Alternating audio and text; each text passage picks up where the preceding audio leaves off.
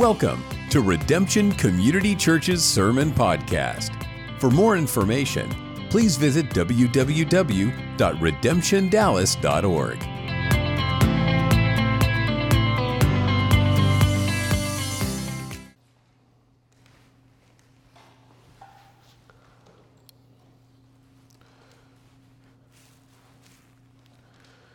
John chapter 10. I'm going to be reading other verses through the chapter this morning, but just starting off with the first 5 verses, and this really sets the stage for the story that is in John 10. John chapter 10, verses 1 through 5. This is Jesus speaking. Truly, truly, I say to you, he who does not enter the sheepfold by the door, but climbs in by another way, the same is a thief and a robber. But he who enters by the door is the shepherd of the sheep. To him the gatekeeper opens. The sheep hear his voice, and he calls his own sheep by name and leads them out. When he has brought out all his own, he goes before them, and the sheep follow him, for they know his voice. A stranger they will not follow, but they will flee from him, for they do not know the voice of strangers. Let's pray. Lord, this is your word. It's forever settled in heaven. It's anointed, it is sacred, and it deserves our respect this morning. And Lord, as we approach your word, which is divinely inspired and is the breath of your spirit in writing, Lord, we ask that this word would speak to our hearts and our minds, that it would transform us, that it would lead us in paths of righteousness. That this word this morning, not my words, but your word, your divine word, would captivate our heart, capture our minds, Lord, and it would draw us to worship Jesus as God. Lord, this morning it's our prayer. In your name we pray. Amen. You may be seated.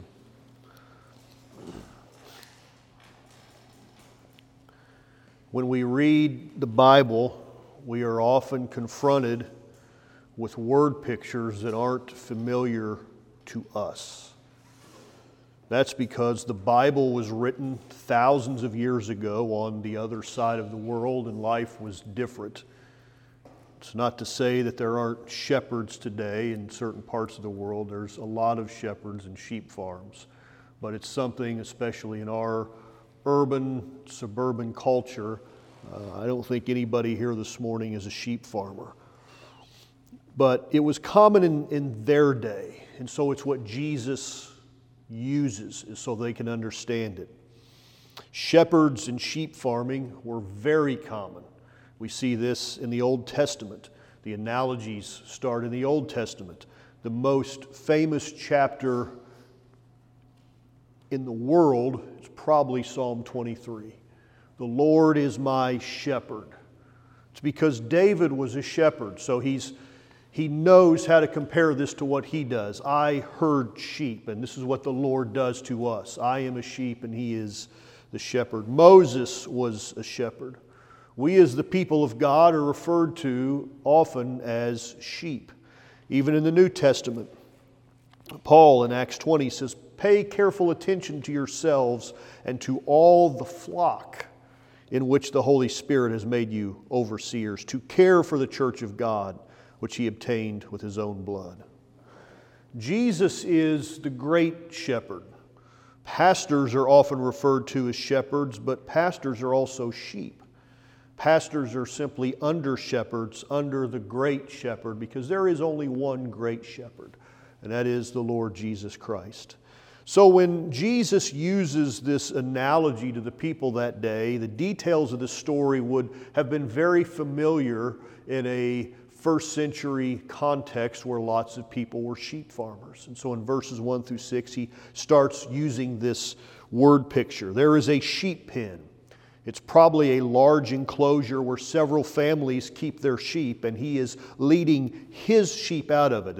It's not just one big flock, but there's multiple flocks inside of this one pen, and he's using the language that I go in through the gate, through the door, and when I call my sheep, they know my voice, and they come together and they follow me. And anybody else who tries to do this, they don't come through the door, If they try to climb over the fence on the backside, he said, they're thieves and robbers.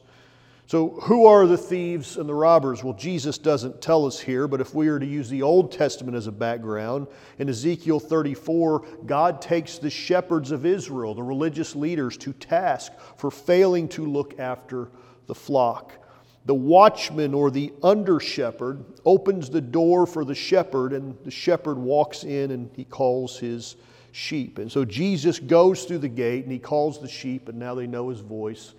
And they start to follow him. And this assumes, again, that there are several flocks in the pen and they don't all follow the shepherd. Only his sheep will follow his voice. It has been known in the Near Eastern sheep farming world and business that multiple shepherds could stand in multiple spots around the pen. And they would each call out for their sheep, and the sheep would know each shepherd's voice, and they would begin to separate and begin to go in their own flock and gather to follow their shepherd. This particular shepherd, Jesus says, calls each of them by name, that each sheep mattered individually to the shepherd. He leads them out. And it's here, I want to stop and make a very important point on this idea that Jesus leads them out. There has been a massive push in modern Western evangelical Christianity to focus on leadership. I know the pressure that has been on ministry to read books on leadership from the business world. Pastors are highly encouraged. Preachers are highly pushed to read books on leadership, the same books that are read by CEOs and CFOs and entrepreneurs. This is often what makes up the library of a lot of preachers. And it is assumed that pastors and preachers and ministers must be great leaders. They must have an executive mind. They must be highly trained in the ways of management and leadership. That's a very modern construct to put on the preacher. My question this morning is, whatever happened to followership? What happened to us being good followers of Jesus? The Apostle Paul did speak of leadership in 1 Corinthians 11, but he used follower language. He said, "Follow me as I follow Christ. Be imitators of me as I imitate Christ." And if I stop, now Paul didn't say this, it's where I'm inserting this to any type of ministry. If I stop following Christ, you better have enough discernment on your own to stop following me. No one is worthy of following down the path to hell. I was talking to my oldest son last night. We were at a restaurant. We were talking about something that I had been reading and kind of watching the night before that really fascinates me, and that's the whole saga in the 70s of Jim Jones and the People's Temple and the Jonestown Massacre. How a man who, with a Pentecostal type background, was raised in that environment, that it could devolve into something like it was, to where at the end that people were, and I looked into this more, that people, how did he amass with mostly the poor and the disenfranchised of society? That's who he attracted. They were looking for something. And this is in the 1970s. He amassed somewhere around $8 to $10 million in bank accounts that they never could completely account for. Equivalent today to, who knows, probably $50 million that one man could amass. And I thought, where did that money come from? On people who didn't have much of anything. And it's because people in the masses were cashing over their entire Social Security check to him every single month. He amassed $250,000 in income every month, and that's 1970s dollars. And then would have people to take 1,000 plus people to another country and do what they did, and just the horrific things that happened there. Follow me as I follow Christ, and if I stop following Christ, you better stop following me. Never follow a man or a denomination or a movement or a theological system blindly. Make sure at the head of the line that you're following is the man Christ Jesus, and that the Holy Spirit is present and is mediating everything that's going on there and guiding and blessing. The question has often been asked. I wasn't the first one that asked the question, but the question is often asked in church settings. If God was to remove His Spirit from what was going on, how much could continue to go on and how many people would even notice? It's the warning in Revelation where Jesus is talking to the church and He says, I'm going to give you some warnings about this, this, and this. And if you don't heed to that, I am going to remove my candlestick from your midst. And how many churches has God stepped in and removed the candlestick from the midst and people never even paid attention that God was no longer in the mix? We want to follow Christ. I'm not as interested as being a great leader with a business mind as I am being somebody that can say, there's Christ, let's all go follow Him together. That's who we should be following as the great shepherd. It is known even today that Western shepherds, people in the Western world who are shepherds, they drive their sheep. They get behind them and they drive them. But shepherds in the Near East then and today have a different method of shepherding their sheep. They lead their flocks. They rely on their voice to call them to where they are, and the sheep follow them. And Jesus says in verse 5, a stranger they will not follow, but they will flee from him, for they do not know the voice of strangers. Learn to know God's voice. One of the greatest prayers that you could pray is, God, make me sensitive to what is the voice of the Spirit so that you yourself can discern between the authentic and the counterfeit. Be able to discern when something doesn't smell right. Does it pass the smell test? I have a very poor sense of smell. It's almost non-existent, I think. My wife could detect a dairy farm 10 miles away. And so when that expiration date on the milk is getting close to the end and I'm leery, I smell it and then I take it to her. Smell this. Does this pass the smell test? There are a lot of books and YouTube videos and podcast sermons and pastors who come in the name of Christianity that don't pass the smell test, and there are a lot that do. I'm just saying, have a sense of discernment.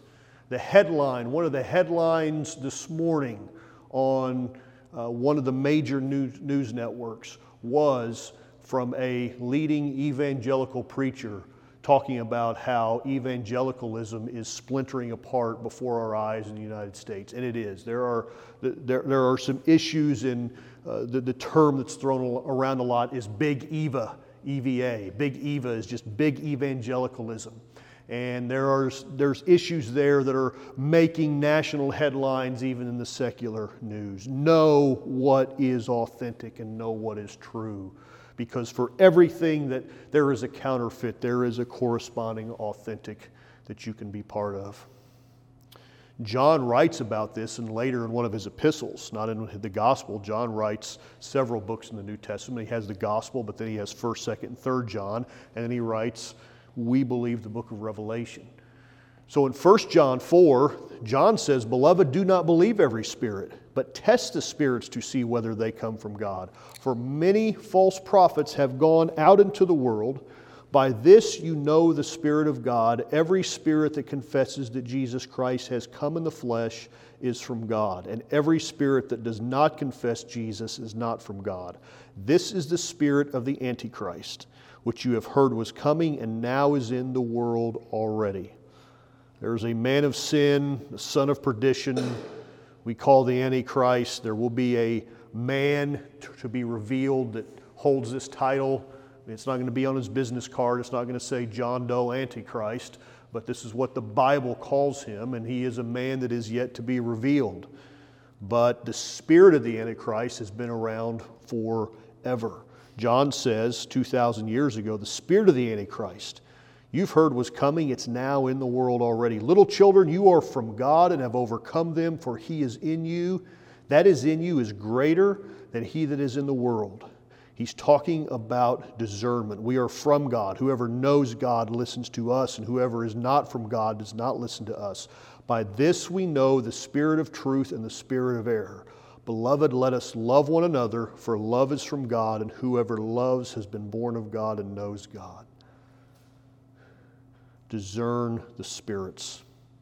Jesus said, a stranger they will not follow. So all of this that Jesus said is a figure of speech.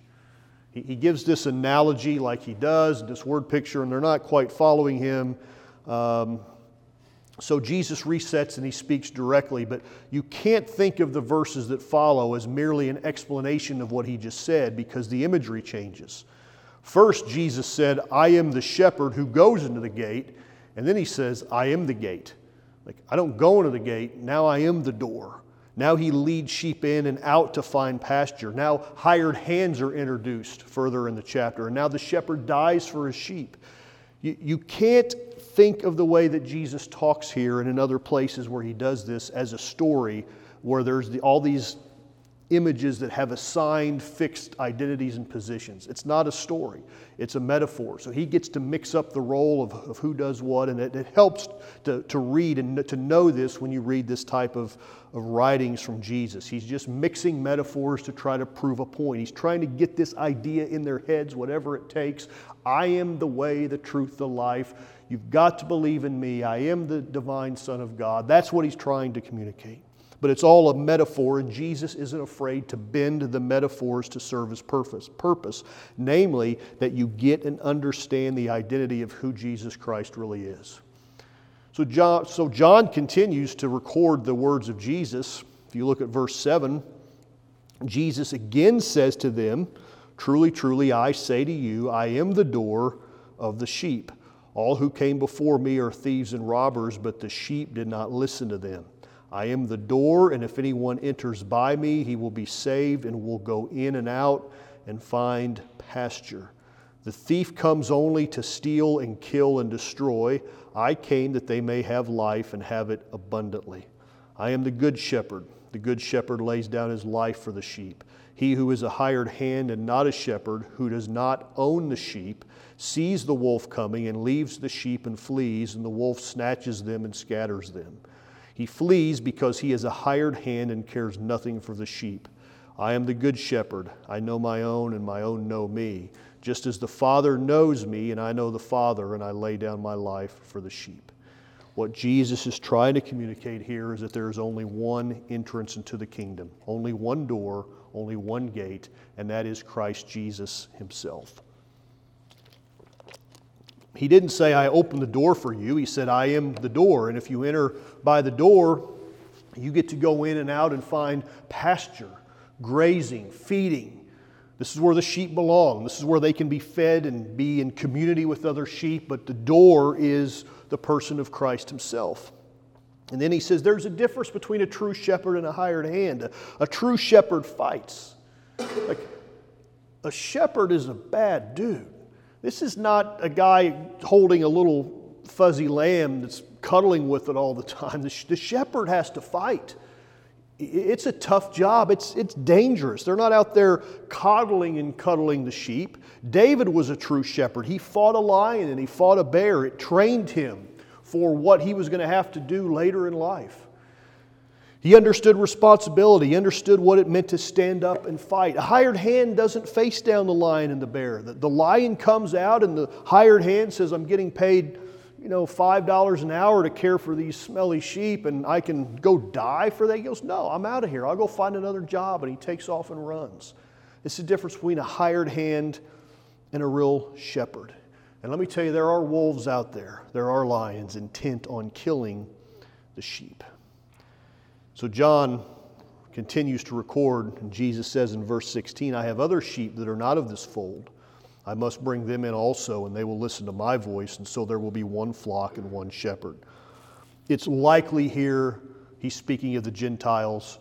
He's initially talking about calling out his sheep from Judaism. That's the context where he's talking to Jewish leaders, and he says there's other sheep of the fold. It's generally accepted he's speaking of Gentiles. But the point here that we need to understand is that the gospel is going into all the world. There is only one flock and only one shepherd. There is only one kingdom of God. There are different churches, more denominations that just continue to splinter continually, movements, parachurch ministries. There's a lot going on out there in the name of religion.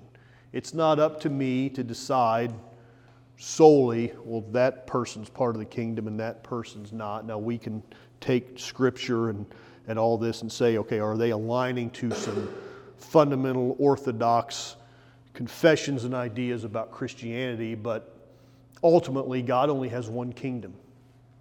You can't corner the God market. This is why we can confess, and it's a creed that often is confessed as kind of a general summation of Christianity. And that's the Apostles' Creed. It says, I believe in God, the Father Almighty, creator of heaven and earth. I believe in Jesus Christ, his only Son, our Lord, who was conceived by the Holy Spirit and born of the Virgin Mary. He suffered under Pontius Pilate, was crucified, died, and was buried. He descended to hell. The third day he rose again from the dead. He ascended to heaven and is seated at the right hand of God the Father Almighty, and from there he will come to judge the living and the dead. Now here's the part that might throw us, that we can confess if we understand what it means. This is what I mean by God having one kingdom. I believe in this Holy Spirit, the Holy Catholic Church, the communion of the saints, the forgiveness of sins, the resurrection of the body, and the life everlasting. Amen. Can you confess that you are part of the Holy Catholic Church? Well, you can if you understand what the word means in the context of the creed. Catholic simply means universal, that there is one kingdom that God has. This is why Protestants all over the world continually confess that I believe in one Holy Catholic Church. This is not the Roman Catholic Church. This is not capital Roman Catholic. This is not what that is when we talk about this. We are not Catholic in any way, shape, or form in that sense. We know that. But we are Catholic in the sense that the church is universal, that it goes into every people group. It is diverse in skin color and age and ethnicity and language and culture. That's what it means when it talks about the Catholicness of the church. It simply means universal, not the Roman Catholic Church. Two separate ideas going on there. And so we can confess that we are part of a universal body of believers that serve Him. So then John writes or records Jesus' words in verse 17, for this reason the Father loves me, because I lay down my life that I may take it up again. No one takes it from me, but I lay it down of my own accord. I have authority to lay it down, and I have authority to take it up again. This charge I have received from my Father. Jesus is the good shepherd that dies for the sheep.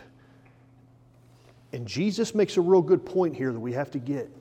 Jesus says, I do this willingly. Nobody takes my life from me. I give it. Which means He knows, and this isn't the only place in Scripture, He knows that He is on a path. He is on a journey, on a destiny to meet His death. He is foretelling His own death. He knows He's going to die, and He knows that He is going to be resurrected and live again. But He wants people to know, you're not coming after me, taking my life against my own will. I give my life voluntarily, gladly for my sheep. Let us be a people that never tire of saying and preaching and singing about Jesus dying for our sins. It is the center of the gospel. It is our salvation. And it keeps us humble and centered because we know that we are righteous in Christ because of what Christ did and not of our own merit. It saves us from pride. When I meet a proud, arrogant Christian, it lets me know real fast that they forgot the source of their salvation. They forgot where their help comes from. They think they're doing it on their own.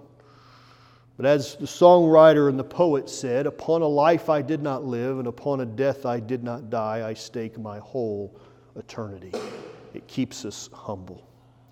The Bible says there's a feast in Jerusalem during the winter, and Jesus is in the temple, and the Jews gather and they ask Him plainly, they said, are you the Christ? We know there's a coming Messiah. Are you Him? And so He picks back up on the shepherd metaphor. It looks like there's a little bit of space, some time there between the original, what we just read, but He goes right back into this.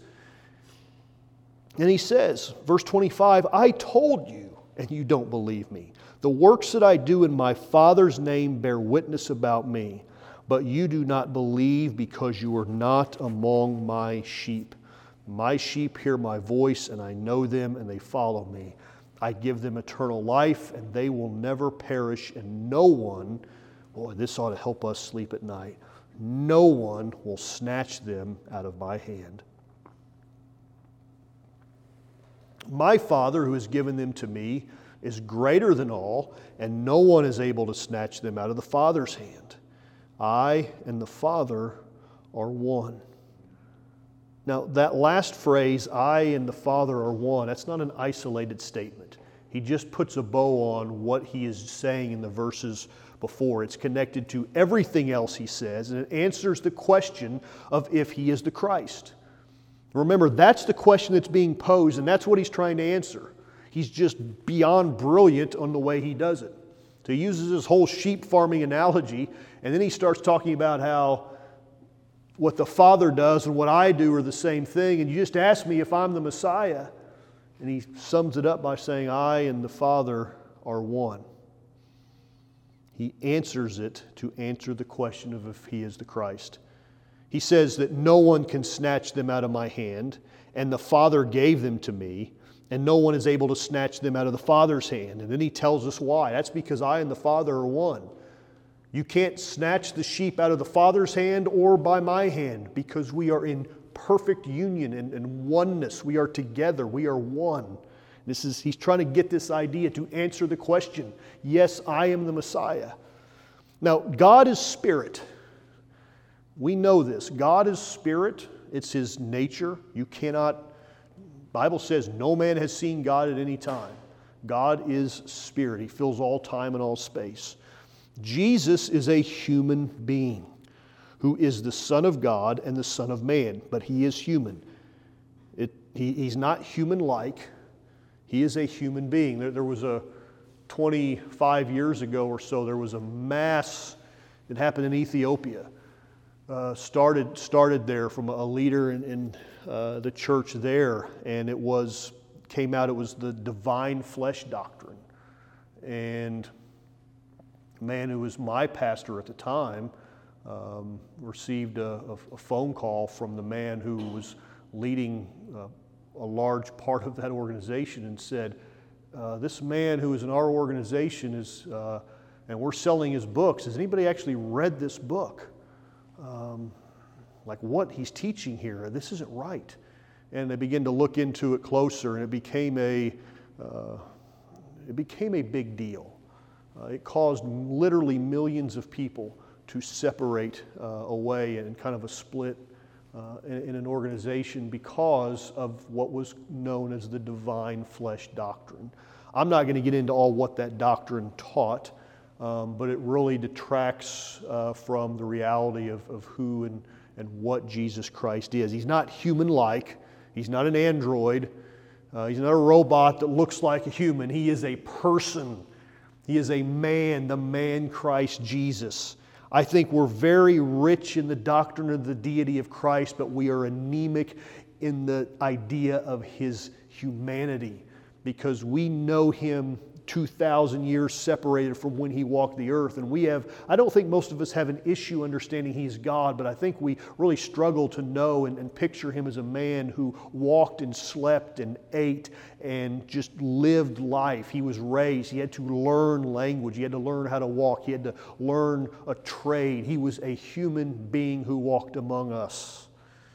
Yet he says, I and my Father are one. Rightly understanding the Godhead is to understand this and then to confess that Jesus is Lord and he is divine. The earliest Jewish Christians included Jesus in the identity of the one true God of Israel in a way that they could at the same time confess there is only one God and at the same time confess Jesus is Lord. Because this was a huge issue for the Jews that came to faith. Because the one thing the Jews know is that our God is one. Not the idea, I talked about this a few weeks ago, not the idea that there's only one God. The idea that there's only one God would be absolutely foreign to anybody living at that time. That is not what was believed. There's lots of gods. There's lots of lowercase g gods. There's lots of, I'm talking about in Judaism, there is semi-divine figures and other divine figures. I mean, it gets a mess really fast. Never mind what's in the broader culture of the ancient Near East world, of all these idols and all that's going on. The idea was that the God that we serve, Yahweh, the Lord our God, is one. We serve one God. He is the King of kings and the Lord of lords. He is the God of gods. He sits above anything else that's divine. Now, a lot of this we can push back 2,000 years later on the accuracy of what they believe, but that's not what I'm talking about. I'm just talking about what they believed at that time. To understand this is to understand that the Jewish Christians had to wrestle with the idea that this man that walks among us and just died and ascended was actually God, but God's Spirit, and there's only one God. They wrestled with this from day one. And the earliest Jewish Christians brilliantly included Jesus in the identity of the one true God of Israel in a way that they could again say, there is only one God, and Jesus is Lord. They could do this because Jesus did so by including himself in the identity of the one true God of Israel. I and my Father are one.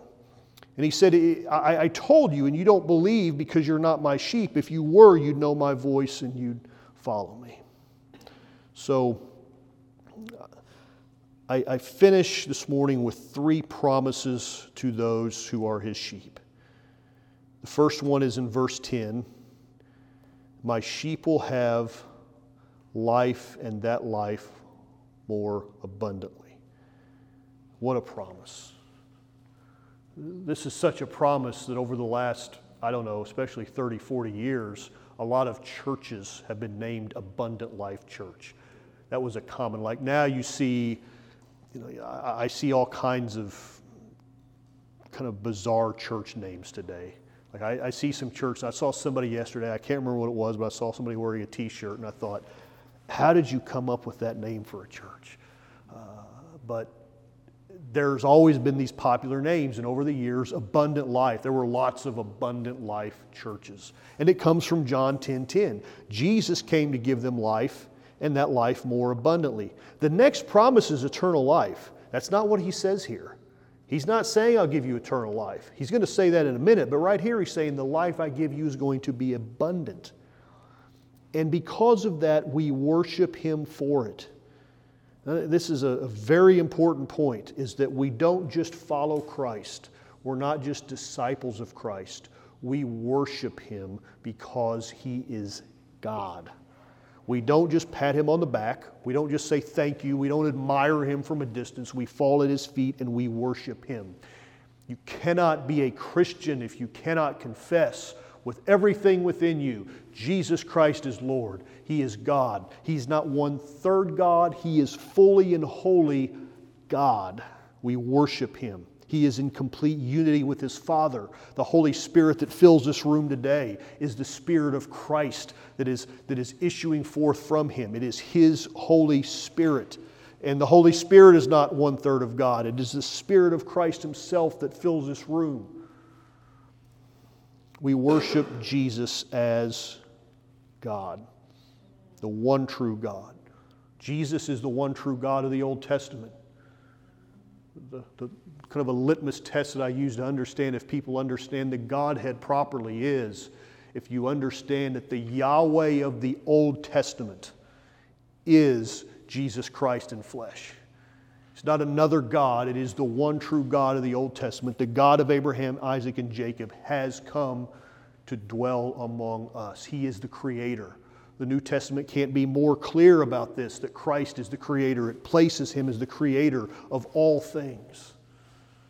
We worship him. We bow at his feet. So what does this have to do with abundant life? How did I go off on a tangent about worshiping him when I just said he gives us abundant life? And I would say it has everything to do with it. We have abundant life through him, in him, by worshiping him.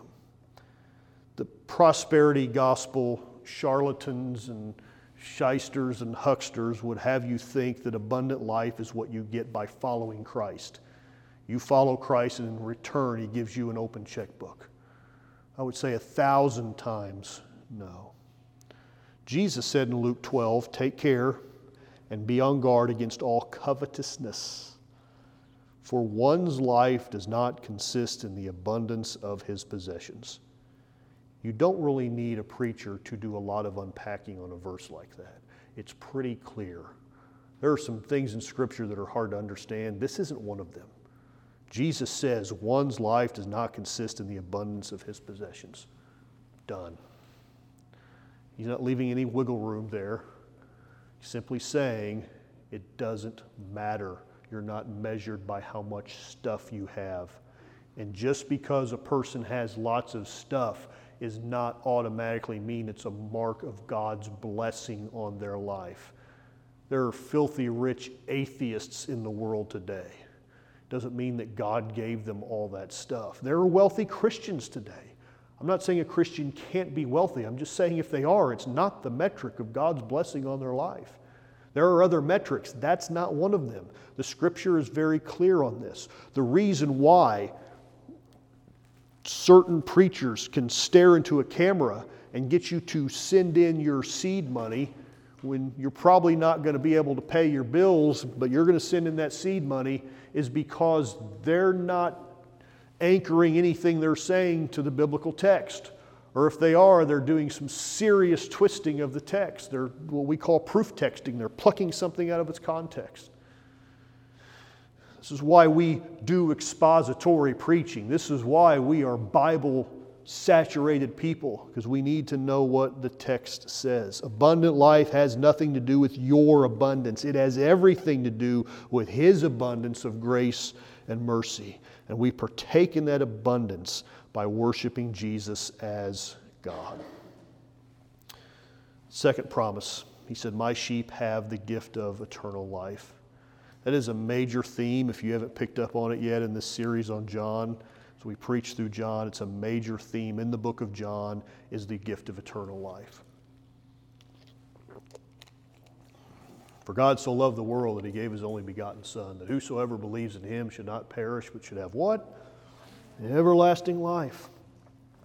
John 4, the woman at the well, he continues on. It's just this theme of eternal life. If you believe in Jesus and believe what He says is true, then you will believe that you will live forever. I listened to a podcast yesterday by a guy who I like listening to on a lot of subjects. He is a leading world-class physicist, and I have a layman's interest in that subject, and I listen to a lot of things on that, and he can break it down into a way that somebody who is not formally trained like myself in that field can understand. And I like listening to those things because it does help kind of unravel, as they try to unravel just how God put all this together. And there has been, as they all readily admit, the last 100 years there has been very, very, very little advancement in that field. All physicists are in pursuit of one equation that will wrap everything and put a little bow on it. They call it the theory of everything. And they have chased it now. It's evaded them for now 100 years. But it fascinates me. And this one particular guy that I like to listen to, he was really throwing under the bus the idea that there is eternal life. It's the one thing that people want, so what does religion give them? Religion gives them what people want. People want to live forever. Here comes religion swooping in and saying, yes, you can live forever. And it's kind of a thing not just of Christianity, but of a lot of religions. If you do this, this, and this, you can live forever. And people like that would like people to think that it's, the modern mind should not believe in such nonsense, that when you die, that's it, there's nothing more. And this is where we come into what it means to believe in Jesus. If you believe in Jesus, you have to believe His words. And it means that when He says you're going to live forever, you believe that your body will perish, but your body is not you. It's the vehicle in which you travel in this present age. But there is an age to come where if you are in Christ, you are going to receive a resurrected body, a glorified body. Paul said it's going to be like unto Christ's glorified body, and you are going to live forever somewhere. And this is true whether you are in Christ or not. You have a soul that will live on forever somewhere. I don't like the idea of eternal damnation. I don't get satisfaction by talking about it, but the Bible is clear that there's something there. A lot of the questions that have come up, and I've even had friends of mine that I did ministry with for years, one in particular that really questioned the idea of hell. Is it literal? And I said, the question of if it's literal and if it's real are two different questions. I said, I don't think the Bible leaves any room for if it's real. I said, and if it's the question of is it a literal lake of fire, I said, I don't know. That very well may be just an image. I said, but what happens in Scripture with images and metaphors is that when there is something that is so fantastic and extraordinary that cannot be explained with words, we take word pictures and metaphors and assign it to it. I said, let me tell you something about hell. It's either a literal lake of fire or it's a metaphor for something so horrific that only a lake of fire can stand as a word picture to describe it. I said, either way, I said, it's a place you do not want to end up in. Either way. And it's uncomfortable because you don't hear the stories about, you don't hear this in pulpits a lot of times, but I can tell you, Jesus talked a lot more about hell than he did heaven. It's at the top of the number of subjects that he talked about repeatedly. The imagery that he used was, hey, outside the city here in Jerusalem, there's this dump. That's what it was. It was a city dump where they threw their garbage outside of the city, and it was a continual smoldering fire. And that's the imagery he used to say that this is what eternal punishment is like. But there is eternal life. The good news, is there good news about hell? Yeah, there is. The good news about hell is you don't have to go there. The good news about hell is that Jesus provided a way of escape. He's the door. You go through him and you have eternal, everlasting life. You don't have to be afraid of hell. You don't have to be afraid of eternal damnation. Christ has provided a way of escape for this. And the third promise, and this is the promise. Honestly, I love this promise probably more out of the three, even more than eternal life, because I can't really grasp eternal life. I can't wrap my head around what that means. None of us can wrap our head around eternity, something that has no beginning or end. But this promise, I can understand this promise. No one will snatch you out of his hand. Everything in life can be touched and taken. Sister Peggy comes back to the music. Everything else in this life can be touched and taken. I love my family, but they can be taken. I have no guarantees that a trial in life will come and take everything that I have. I have no guarantees of that. I have no guarantees that a sickness will come and ravage my body that will take every asset I have and the ability to work and the ability to do anything. I don't have any guarantees that something won't come snatch everything that I have out of my hands. My health can be taken. My money can be taken. But I cannot be snatched out of his hand. He holds me secure.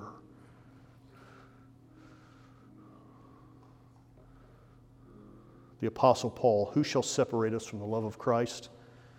Shall tribulation or distress or persecution or famine or nakedness or danger or sword?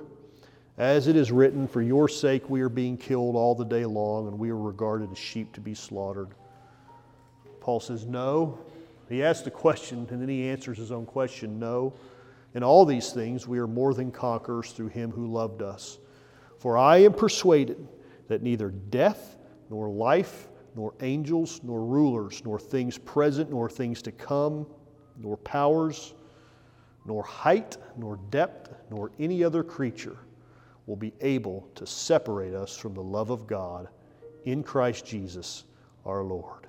You cannot be snatched out of the hand of Jesus Christ by anything or anybody. He holds you secure. And that fact alone ought to be enough to give us bulletproof joy for the rest of this week. When you're having a bad day, when things aren't going your way, if you can just tell yourself, Jesus said in John 10, none of my sheep will be snatched from my hand. No matter what trial we face, no matter what wolves attack us, nothing can snatch us from his hand. He holds us secure. That's a promise, because we all feel like in life there's no sure thing. We all know that life's not fair. I read a news story this week, and it's a horrific story, and I thought, wow, that wasn't fair. That was so unfair. Those people just absolutely were the victim of time and chance and circumstance, and I understand the sovereignty of God and all of that. But just looking at that and saying, that's not fair. We know that in life nothing is a sure thing, but there is one thing that's sure.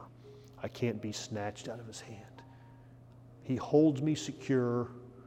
Nobody can run past me and like a thief snatching a woman's purse off her shoulder and taking off. It's not possible when you're in the hand of Christ. You're in Him. He holds you fast. He holds you secure. And that's one thing that we can take solace and comfort in a dark and broken world. Stand with me this morning. Let's pray one more time. Father, your word has went forth in this place this morning. You spoke words 2,000 years ago that still today echo down through the centuries, through the text, into our hearts, into our souls. You've given us promises this morning. You've talked about sheep and shepherds to display a greater reality of you as Lord of our lives. You've told us that we can have abundant life in this life. We just need to exalt in you and worship you. You've told us that we will have eternal life if we are in you, and you've told us that no matter what, that we are secure in you, that nothing can snatch us out of your hand. And that's a promise we hold to. When everything else falls apart, we know that we are in Christ, and we take comfort and solace in that. Lord, I pray this week that you would grant us wisdom. You would help us to be sensitive to the leading of the Holy Spirit as you lead and guide and direct us throughout our lives, that you would help us to make wise and good choices, that we understand that as the people of God, we are going to live radically different lives than that of the world around us, and we understand that and we embrace that today. I ask you, Lord, to keep your hand upon all of us, minister to all of us, and we'll give you the praise, the glory, and the honor. I ask all of this in Jesus' name. Amen. Amen.